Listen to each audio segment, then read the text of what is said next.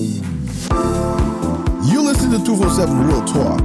Now, this is your host, Julian Perry. And I'll be right back with the third installment in this segment I call In the News.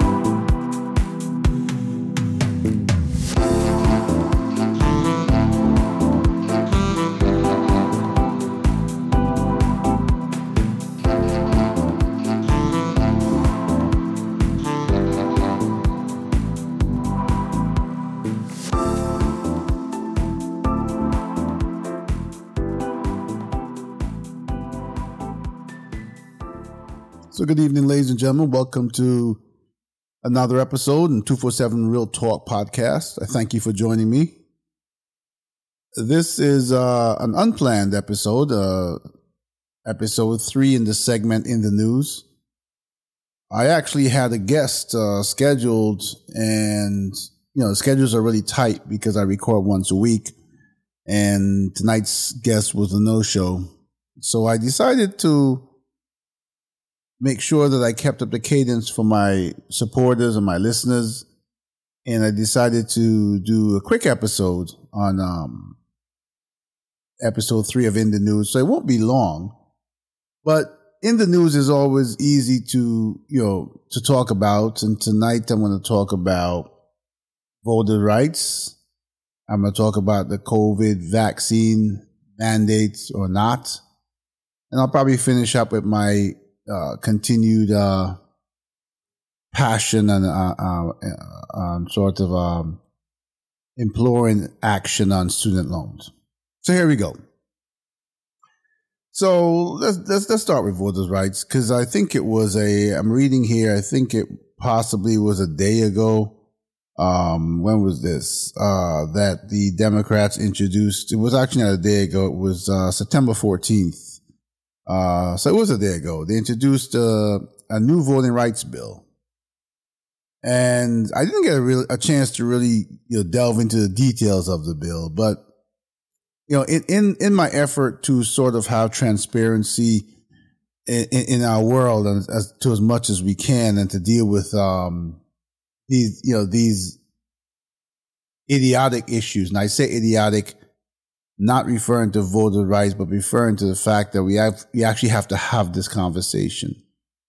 It's amazing to see that after the last election, how many people, how many politicians on the losing side, and I want to be careful when I say losing side. I'm saying losing just in terms of basically the absolute value of who won and who lost. But how many politicians set out to reform voter rights in their states with the ultimate goal of disqualifying many of the voters who helped the current president win. This is not about whether you're Democrat, Republican in terms of, which candidate you supported, but the fact that our politics is as such that people actually feel that they are justified in doing so, in some sort of loyalty to their party or whatever, and actually enacting laws in states that take away a fundamental right is ridiculous. We have to think about voting in the United States of America, because the system is already not just flawed, it should be abolished. This whole electoral college and all these things about, someone can win the popular vote but not win the presidency, it doesn't make any sense. It's in all the things that we have in life that are so complicated, this one should be simple to me. Popular vote wins.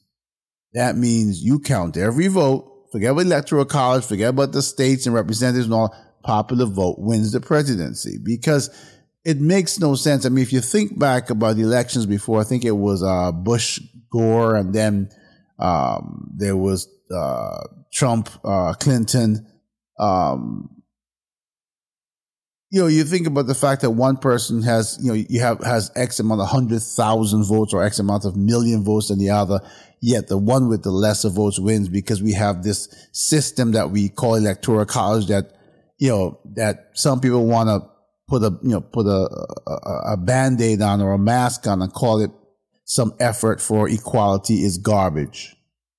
Okay, this is sort of a rigged system of, we can't win because we live in a society. Let's break it down. We live in a society that's likely, or live in a country that's likely they're more Democrat voters than Republican. And so the issue is, I think, they're trying to sort of even the score, because just using that statistic alone of one outweighing the other means that they would never win.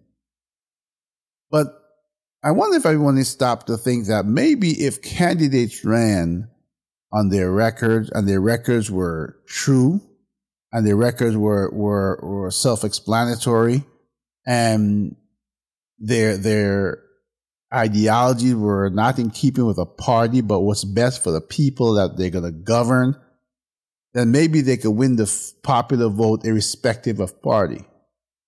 We always have this holier than thou attitude that we tell the rest of the world what they're doing wrong. We go to countries around the world, we talk about democracy, and democracy is such a fallacy. It's unbelievable, because people believe that you live, when you say you live in a democracy, you're free. And I hate to break it to those who really believe in that, but we're not free. We may be in a society that's freer than other societies, but we're still controlled in what we do and how we do it and where we go and what we can say. We're still controlled. There's no such thing as true freedom, true democracy. It doesn't exist. And I'm not saying that I haven't really sat down to really delve into whether that's a good or bad thing, because I do think there need to be controls and boundaries to a certain extent for certain specific things. Certainly not for race and equality and those types of things. But again, if a candidate is amazing, if a candidate has a record of going into government and doing amazing things irrespective of party, if a candidate shows themselves to be sort of down the middle, if a candidate has actually stood up against their party they're affiliated with when they have felt that that the action was wrong, if a candidate has actually maybe lost a couple of elections in the past because they stood on virtue and what was right, and then they're running for president, then that candidate gets votes from both parties and gets the most popular vote, that candidate should win.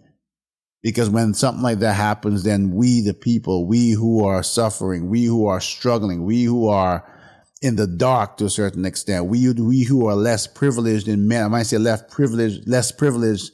I'm not just speaking only in the monetary sense, but, in terms of information and access and, to healthcare and to education and to the better jobs and everything else. We who are fighting the fight daily, where we put certain people in power and they turn their backs on us right after their acceptance speech. We are the people who would win, because then we would know that we can hold people accountable, that our vote counted, that no one is afraid of us voting.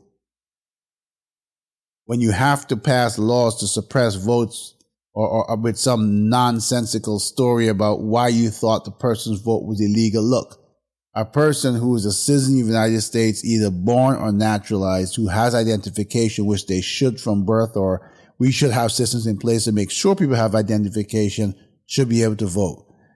The only criteria that should disqualify them is one that we use universally across the United States, and that's if you're a convicted felon. Outside of that, you should be able to vote. Period. End of discussion.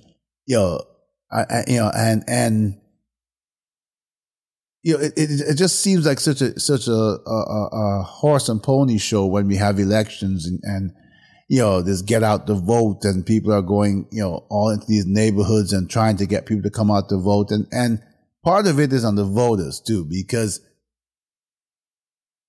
we will, if you're a drinker and you had to get up at a certain hour because you wanted another beer, and you find yourself out at 1:00 in the morning at the bodega, but you won't make an effort to go vote, that's a problem.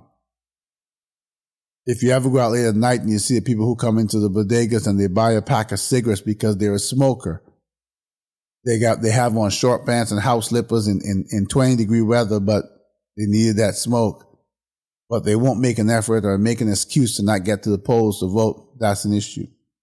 As a matter of fact, for presidential election, we have so many foolish holidays in this country, I think, or a couple of them at least. Maybe that day warrants a holiday. Maybe, and I've seen other countries do it, where election day is a holiday. I think I've seen, if I remember correctly, a few countries in South America and the Caribbean that do it. So if election day is a holiday, that only essential workers are going to work, and you make allowances for essential workers to vote either by creating polling stations at their headquarters where they work, whatever. And then we put forth an effort of getting people who do not have transportation. We do a poll. We find out who does not have transportation. And then we also make polling stations accessible. People in wheelchairs, make accessible not only wheelchairs, but put polling stations, mini polling stations in neighborhoods where you have more impoverished people, where it will cost them too much money to get to the main polling station. Create a system that allows people the right to vote. If you want true democracy, if you want to go to the rest of the world and say, look at us, we're the model, then we have some serious housekeeping to do. But the fact that you're going to suppress votes so that you can win the election, and then you're going to go in there and you don't govern for the people who put you in there, even the people who were brainwashed or poor or whatever that you drag to the vote to the polls to win, and then you turn your backs on, which is most of us. We have to be able to even the score. The problem with this, obviously, is all that spiel I just said, kind of falls on deaf ears because, those kinds of changes require our lawmakers, our elected officials to make the changes, and they're too busy playing the game. They're too busy playing the game of politics. They're too busy. I mean, have you guys ever looked at some of these bills that pass? I challenge every person who listens to this episode, who listens to this podcast, or even hears my voice through whatever medium. I challenge you to go find a simple bill and take a good look at it. Because whenever you have a bill that needs to pass and it has some sort of resistance from the opposite side, there's always a deal made. I remember years ago there was this whole, I think there was a gun law bill or something, if I remember correctly. And I think it was sponsored by one Democrat and one Republican. The thing is that it didn't pass because this, the bill that had to do with firearms, and I don't remember what it is, so, please, and anybody on either side of the aisle, it's not about what it was about. The point I'm making is when it was presented, it didn't pass because in order for one person on one party to get the other person in the other party to agree, they had to add all this crap into the bill. So a guy in Iowa says, hey, you know what? I need X amount of money for corn, so I need you to attach that to the bill. And another guy says, hey, I need something for, whatever, sugar cane. I don't care what it is. I'm just making this up, add it to the bill. So the bill that had one point, one focus, when it ends up being presented, is bloated with all these deals attached to it, and it can never pass because obviously when people attach these deals to it, they're attaching it because they couldn't get them to pass on their own, and then you have all this objection from both sides, and that's the end of it. This is not about us, the people who elected them. And I'm going to keep saying this on this podcast. I'm keep saying this on this podcast till people start getting it, till we get to a point where we have a movement. We get to a point where politicians start taking us, the voters, seriously. We get to a point where they begin to realize that their jobs and their futures and their ability to be reelected is no longer about them and their fancy cars and their great health insurance and their rich parties and the company they keep, but it's about exactly what they swore to, and that is for the people, elected for the people, by the people. We deserve better. every day we listen to politics and we hear we've heard some of the most absurd things come from our politicians. And, even when we talk about, and I'm going to sort of segue now, I guess, into the COVID and the vaccine and mandates, I'm going to refer back to an episode I did again with, the 2018 New York State Libertarian gubernatorial candidate, Larry Sharpe, when he said to me, mandates are wrong. And at first I was going to, kind of jump at him. And then I realized that, think about it for a second. What is he saying? He was talking about human nature. He was talking about the fact that, if you say to someone, can you please do something, then they're more inclined to do it than if you say you're going to do it. You are going to immediately puts up a wall that might have been non-existent prior to. But, I think we are in a precarious position when it comes to COVID. And I think that there's so much politics being played here that I fear that so many more lives. Look, I don't know about you guys listening to me, but I'm tired of attending Zoom funerals. I've lost count of how many Zoom funerals I've attended. I lost so many, quite a few coworkers. And I'm going to say this because what's bothering me about it tonight is that we have been forced back to work. And this afternoon about, must have been about 3:30, I get a call from a coworker of mine at a location where I used to work a few years ago. And he said, oh, you remember this person? She was 51 years old. She died of COVID, otherwise healthy. I remember speaking to my primary care physician. He was telling me, he had young strapping men, 40-something years old, come into his office and give him a clean bill of health. And 3 days later, they died of COVID.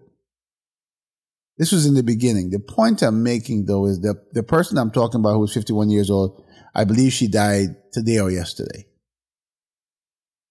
And I'm making this point because I don't know whether, I didn't get all the details yet. So I don't know whether she returned to work or she was working because in hybrid mode for a while. But where did she get it?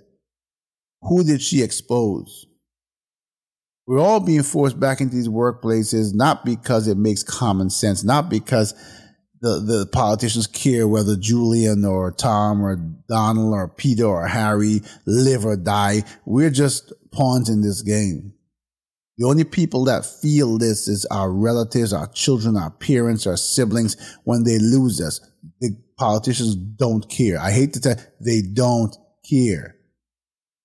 They care about pleasing the private sector. They care about pleasing the money people. They care about the fact that when you're remote working and there are a lot of businesses, et cetera, that are suffering, in the neighborhoods that you used to populate when you went back and forth to work, when you traveled back and forth to work. On my last episode of, in the news, I kind of said, well, maybe if more people are teleworking, maybe the businesses need to think outside the box too. Maybe the government needs to give them some tax breaks and incentives or whatever, and, maybe some seed money, whatever. So maybe they need to move to the neighborhoods where where the population now is, where, cause if we all working from home, then, if I'm traveling to a city to work, and I'm no longer traveling because I'm teleworking, that means that the volume of us that used to travel to the city, we've just been relocated to where we live. And so maybe, there's still the need. It may be a different need because maybe we don't eat out that often and, maybe we don't, call for delivery that often. But I think eventually as we get back to norm, I think we support our surrounding, neighborhoods. And I think that there's an opportunity there. Again, I don't know the answers. And I got news flash for everyone who's listening and saying, well, what's your suggestion? I'm not a politician. I didn't pledge anything to anyone. I didn't solicit anyone's vote. I'm not the one with the answers. But the people who we elect, that's their job. And they're part of their job in supporting me as a as a constituent, as a human being, as a member of society, is preservation of life, not making deals and having acceptable numbers of casualties. I think that people, you got big companies like Microsoft and Google and all these companies have told their employees, sit tight. You're not coming back in this building before January of next year. And there's a few things that I admire about that.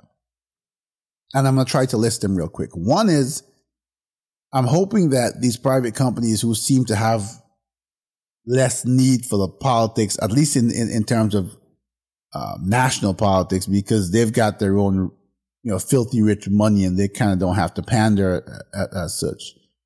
They're making decisions about their bottom line, making more money, and they've recognized that a healthy and happy employee is part of the key to that success. I'm hoping that, and I believe that too, that if they spend enough time listening to their employees to make sure they gain that success, they'll find out that employees love the fact that they're working remotely because, and not all of them. There are exceptions. There are a lot of people who don't like it. I think there are more people who like it than don't, but there are people who have exceptional cases. And I don't want to ignore the people who find work as an escape from a bad home environment or whatever the case may be, albeit that if you're in a bad home environment, escaping to work is not the answer. You got a bigger problem that you need to deal with. But my point is, for those many people, for the majority who like the teleworking, you have a better quality of life. You're not spending hours commuting. You're able to get up and get more done with your day. You're able to see your family more. You're able to be there more for your kids. And you're able to save a little bit more money because you're not spending hundreds of dollars a month traveling. And all that happens is I think eventually that money gets recycled into things like home improvement or whatever, but the money goes back into the economy. It does. Forcing people, I've got anxiety about it. I've talked to so many people who are in the same position.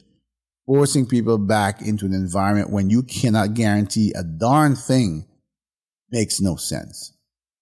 And this goes all the way up the scale from local governments to state government to federal government. And, I'll touch on the federal government in my last part when I give my short reiteration of the student loan issue. But you have to stop thinking about yourself. You have to, most politicians have X amount of terms, mayors or governors. I'm not sure about governors. Some of them, I'm not sure if there's term limits in all of them, but I think mayors and other politicians have term limits, and these people are all thinking about, when it's over, where do I go next? Now, you and I, the average worker, don't have the opportunity to even sometimes find a better job because it's so difficult. But these people are saying, when I come out of office, I need to make, X amount of money, or I need to, I want a better job. I need a more job with more prestige, that match the fact that I was this or I was governor or whatever. And so they're catering to the private companies that would hire them for these, I don't know how much, I don't know what the salaries would be, but their salaries would be up there. And in doing so, they're making sure that their businesses and all these things that were impacted by the less people traveling in, get rejuvenated by forcing the people back into that space. I think it's a disaster waiting to happen. If you speak to medical personnel, they'll tell you it's a disaster. And the thing about it is, we have no choice. And there's several parts to what I'm about to say, because one of the things I looked at, and I'll try to bring it up here quickly, on my phone, is COVID-19. I just brought it up, and kids. And this article is from, what date was this? This was September 1st, 2021. At that time, COVID cases were rising. I'm sure the number's much more now. I'll try to find a more current number. But at that point, there had been 4.8 million cases of COVID in children since April 2020. And the thing about it is, we don't have a vaccination for 12 or under.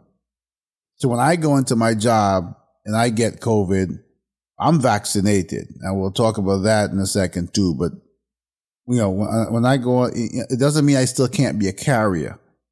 And I come home and I hug my child, and I hug my children, and then they get sick. I don't want to visit my children in the ICU.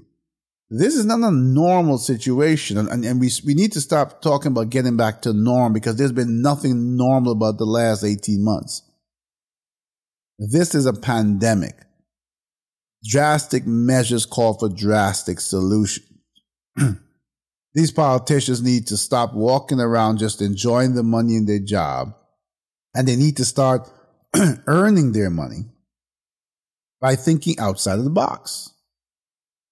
And thinking outside the box means that they use the brain cells that we elected them, with, assuming that they had, to find new ways, new innovative ways for us to evolve, to do business, to support other businesses, and even the businesses must evolve. If I have a deli and I've been making a lot of money for the last 20 years, there's nothing that guarantees that I could continue to be a deli for the next 20 years and make a ton more money. No, maybe I need to become something else, whatever it is.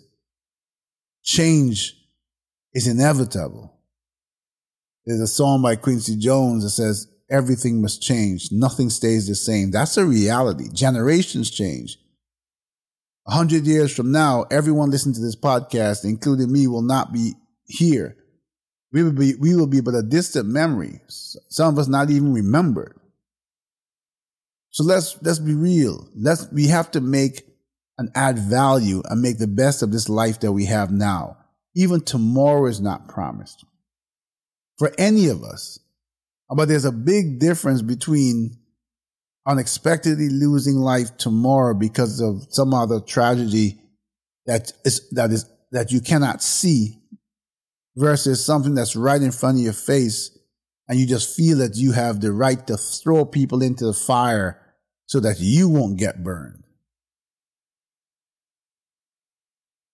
And in saying that, I'm going to segue again, staying in the same topic, and talk about vaccines. I got the COVID vaccine. I had COVID, and I did get both doses of the Pfizer vaccine. I understand that every single person has a right to decide what goes into their body. They should.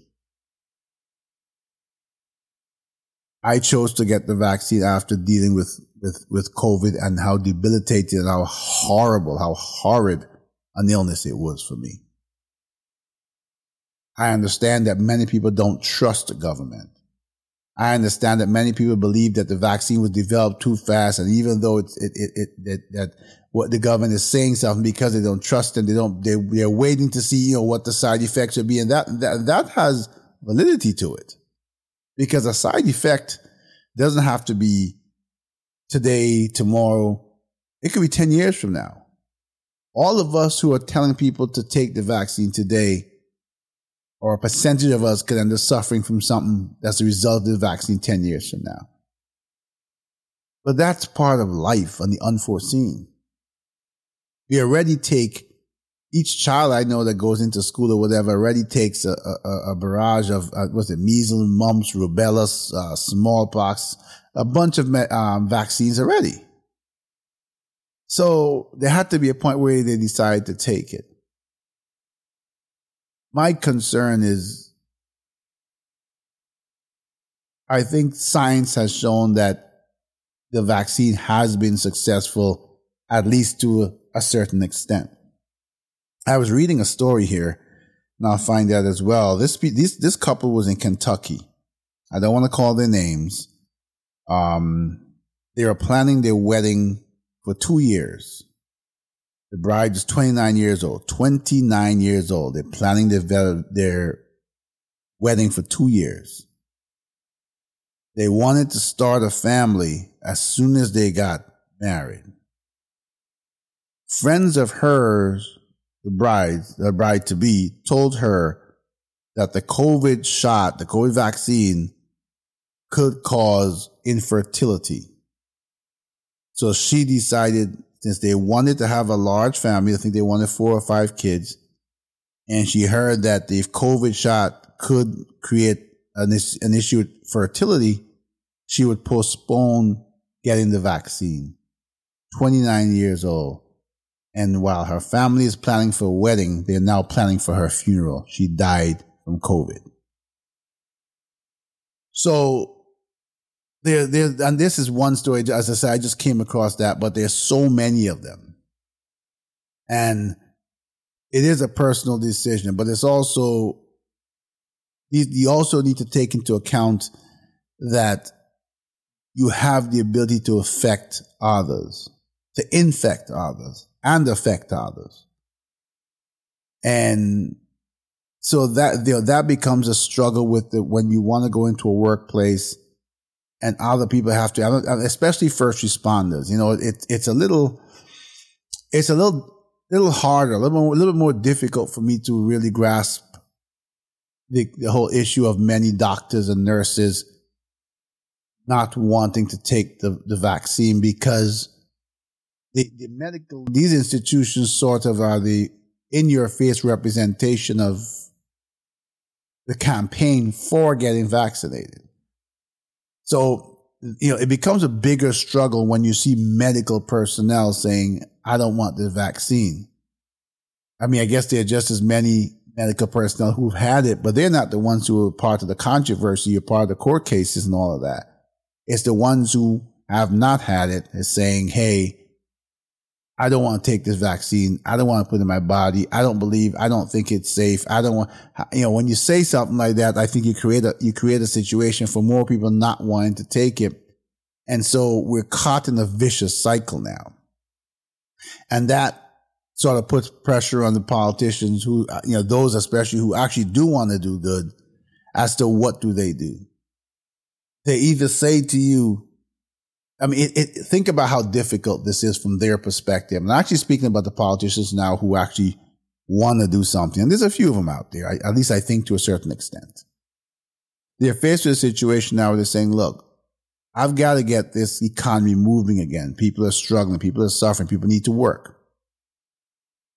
I've got to keep my hospitals fully staffed because we keep getting COVID cases.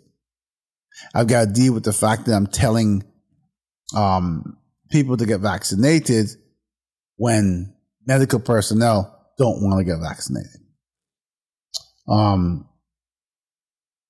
So in their minds, they look, under my powers, I'm going to pass a mandate that says, hey, or I can't say it a law because it's not a law, but, I'm going to say, hey, you guys must get vaccinated. And then somebody challenges in court and it gets paused or it gets thrown out or whatever.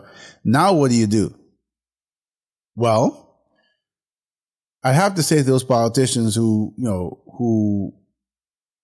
mean well, that I think there are a lot of people out there who want to go to work, who like the fact that they're going into a building to work. I think there are just as many or maybe more who prefer to telework.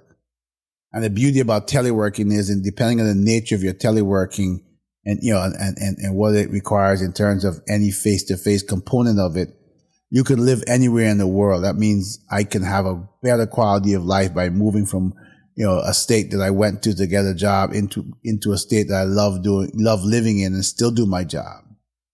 So it reshuffles the economies a little bit. It moves the money around a little bit, maybe not to the delight of some politicians, but maybe you offer a voluntary hybrid in the sense that those people who feel they want to go to work and that that's part of their nature, let them go. Let them understand the risks. Let them understand the options of taking vaccinations, whatever, let them go. Those people who feel that they're better protecting their family, have a better way of life, working remotely, let them work remotely, especially since most businesses or many businesses I have read about have shown that their productivity went up. And we already talked about the fact that you get up in the morning, your pajamas, you can go straight to your computer. There's no commute. You're in better frame of mind from not dealing with the aggravation of commuting and the trains being late and you're missing the train and traffic and all these things that get you sometimes in the most horrible mood by the time you get to work. So that you're the least productive person that day. We need to start thinking about us collectively. My kids go to school every day wearing masks.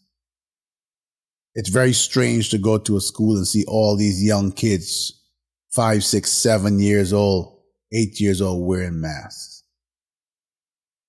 But when you kind of step back and take it into perspective, you realize this is simply part of our current situation.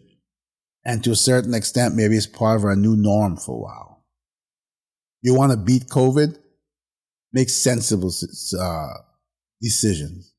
Don't force people back into work environments, because there's another component to this forcing back into work environment that I don't know if the politicians again don't even care about. And that is for the ones who really, like myself, had COVID, the ones who really don't want to go back not because I like staying home, but because of the whole anxiety. And let me explain a little bit about the things I've learned in the last couple of weeks. Many businesses have said, we've hired crews to clean the building. So they vacuum the carpets, they wipe down the desks and all the things around the desk, the computers and the phones and all that with Lysol. Wonderful. That's not enough. Why? Number one, that's very temporary. Ventilation systems throughout these buildings are intricate and big and installed. There is no human being that's going to be able to always catch themselves every single time they sneeze or cough. These particles are going to travel through those ventilation systems and just create a mass spreading.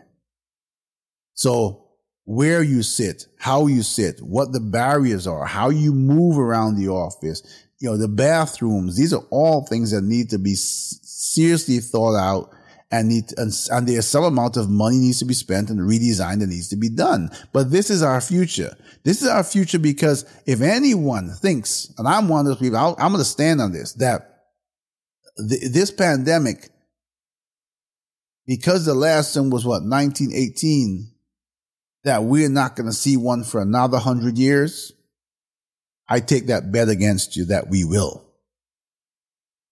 These bugs, just like our technology and everything's become smarter, the bugs that we face they've talked about super bugs for years. They have become smarter. They've learned how to live in our bodies, how to adapt. They've learned how to take us down, how to infiltrate our bodies and take over our bodies.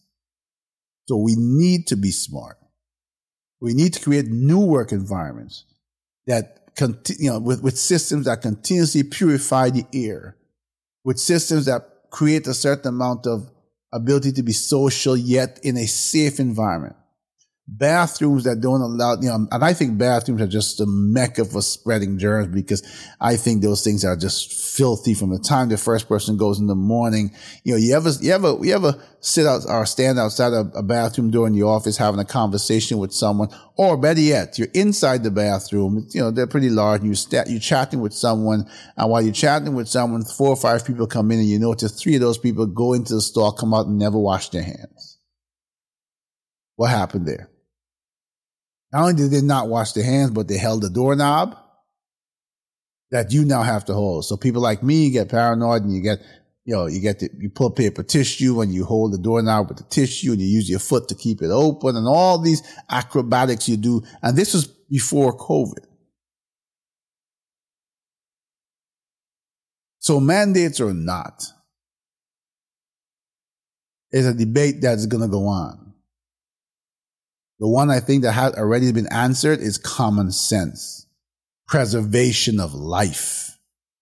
Statistics already show we lost over 650,000 people in the United States alone to COVID. That's generations wiped out.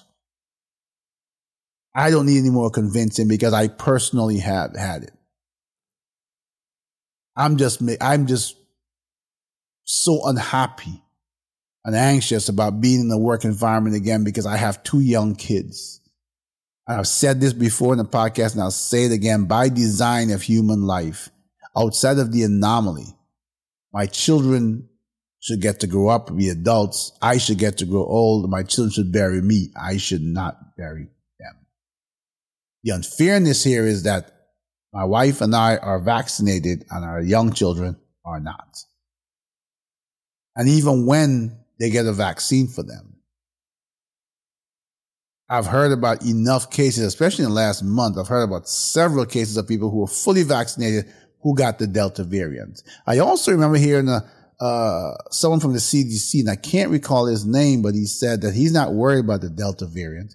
He's not worried about 2 variants after that. He's worried about a variant about 3 or 4 iterations after that would have figured us out, that would have figured out the vaccine, and that nothing we did in the last 18 months will matter.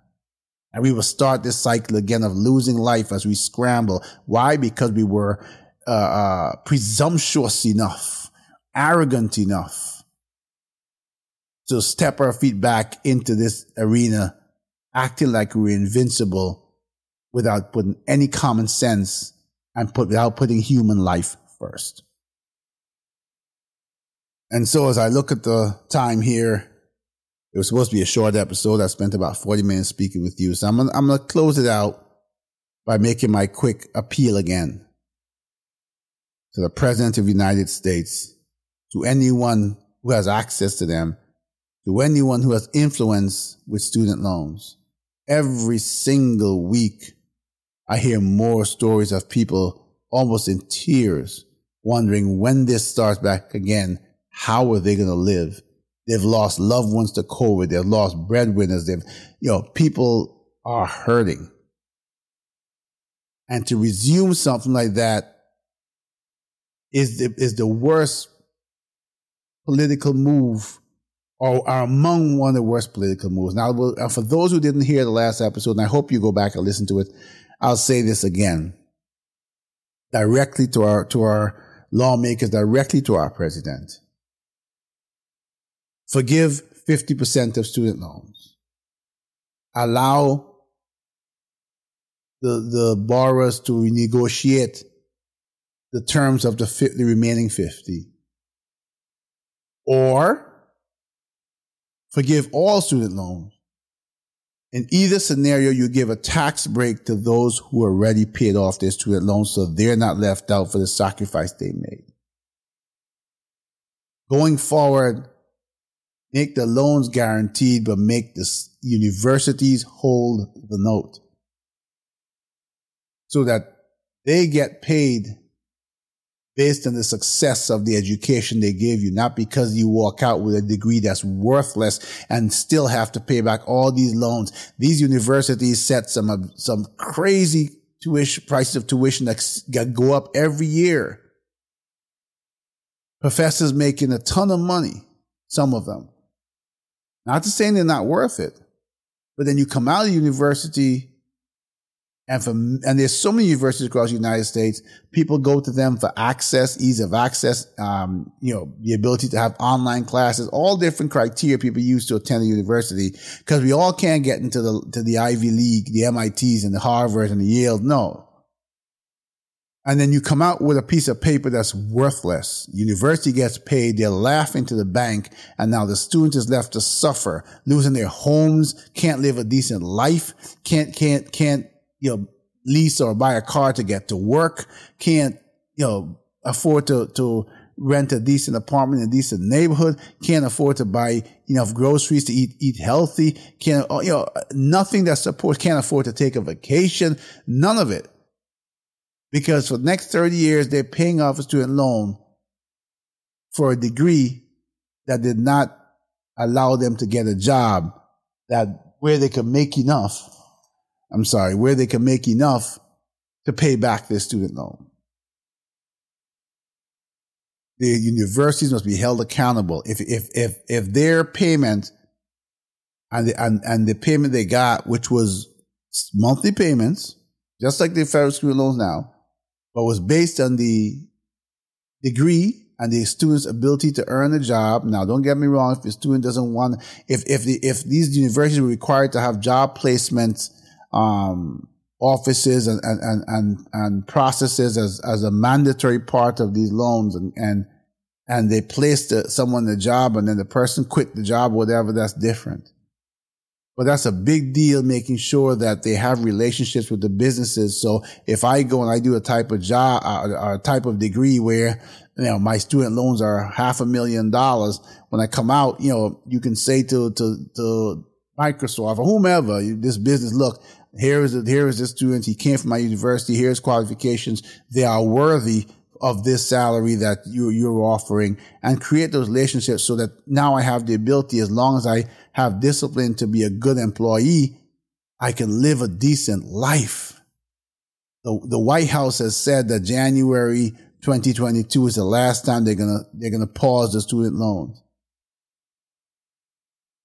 President Biden, you are going to turn this oppression into a worse state of oppression. And if I remember correctly, you Mr. President, you ran on, part of your platform was student loans and promises that you have yet to fulfill universally to those who have federal student loan debt. If you really care about people, then use either the plan that I mentioned where you give tax breaks or whatever. There's no details there that have to be worked out. But this way, people are not left feeling, well, I paid my student loans and I got nothing out of it. No, you got a tax break that's going to, in its own design, give you back, X amount of, or whatever of what you paid. And for those who are suffering, we simply need to understand the plight. The world has changed. We have a pandemic. We have inequalities in employment and inequalities in the ability to earn and inequalities in the ability to even get a job. We have systemic racism that's disqualifying thousands and hundreds of thousands of black and brown people from good paying jobs that would allow them to pay back their student loans because of the color of their skin, and not the content of their brains and their character and their ability. It's time for change. It's time for us to realize that we live a life where we actually can only control what we have within our ability to control, realizing that life is not promised, realizing that when we create chaos and we create hardship for others, there's a price to pay, personally, professionally, and in this world. If any one of the politicians that we elected truly feels that their job is to make not only the life of their constituents, but to make this country, to make our land a better place, then stand up together, irrespective of party. I'm telling you that other than the COVID pandemic, as I release these episodes and I get feedback, student loans is an epidemic. It is crushing the people who could otherwise be part of this society in a productive way and succeed. The American dream should belong to all of us. And we should be able to have an equal chance of it, at it. Void of systemic racism, void of student loan debt that is not equal to the piece of paper that you get that says masters or bachelors on it. There's a lot to be fixed. And if we want to see our lives change and our children's lives change, then the time to start fixing is now.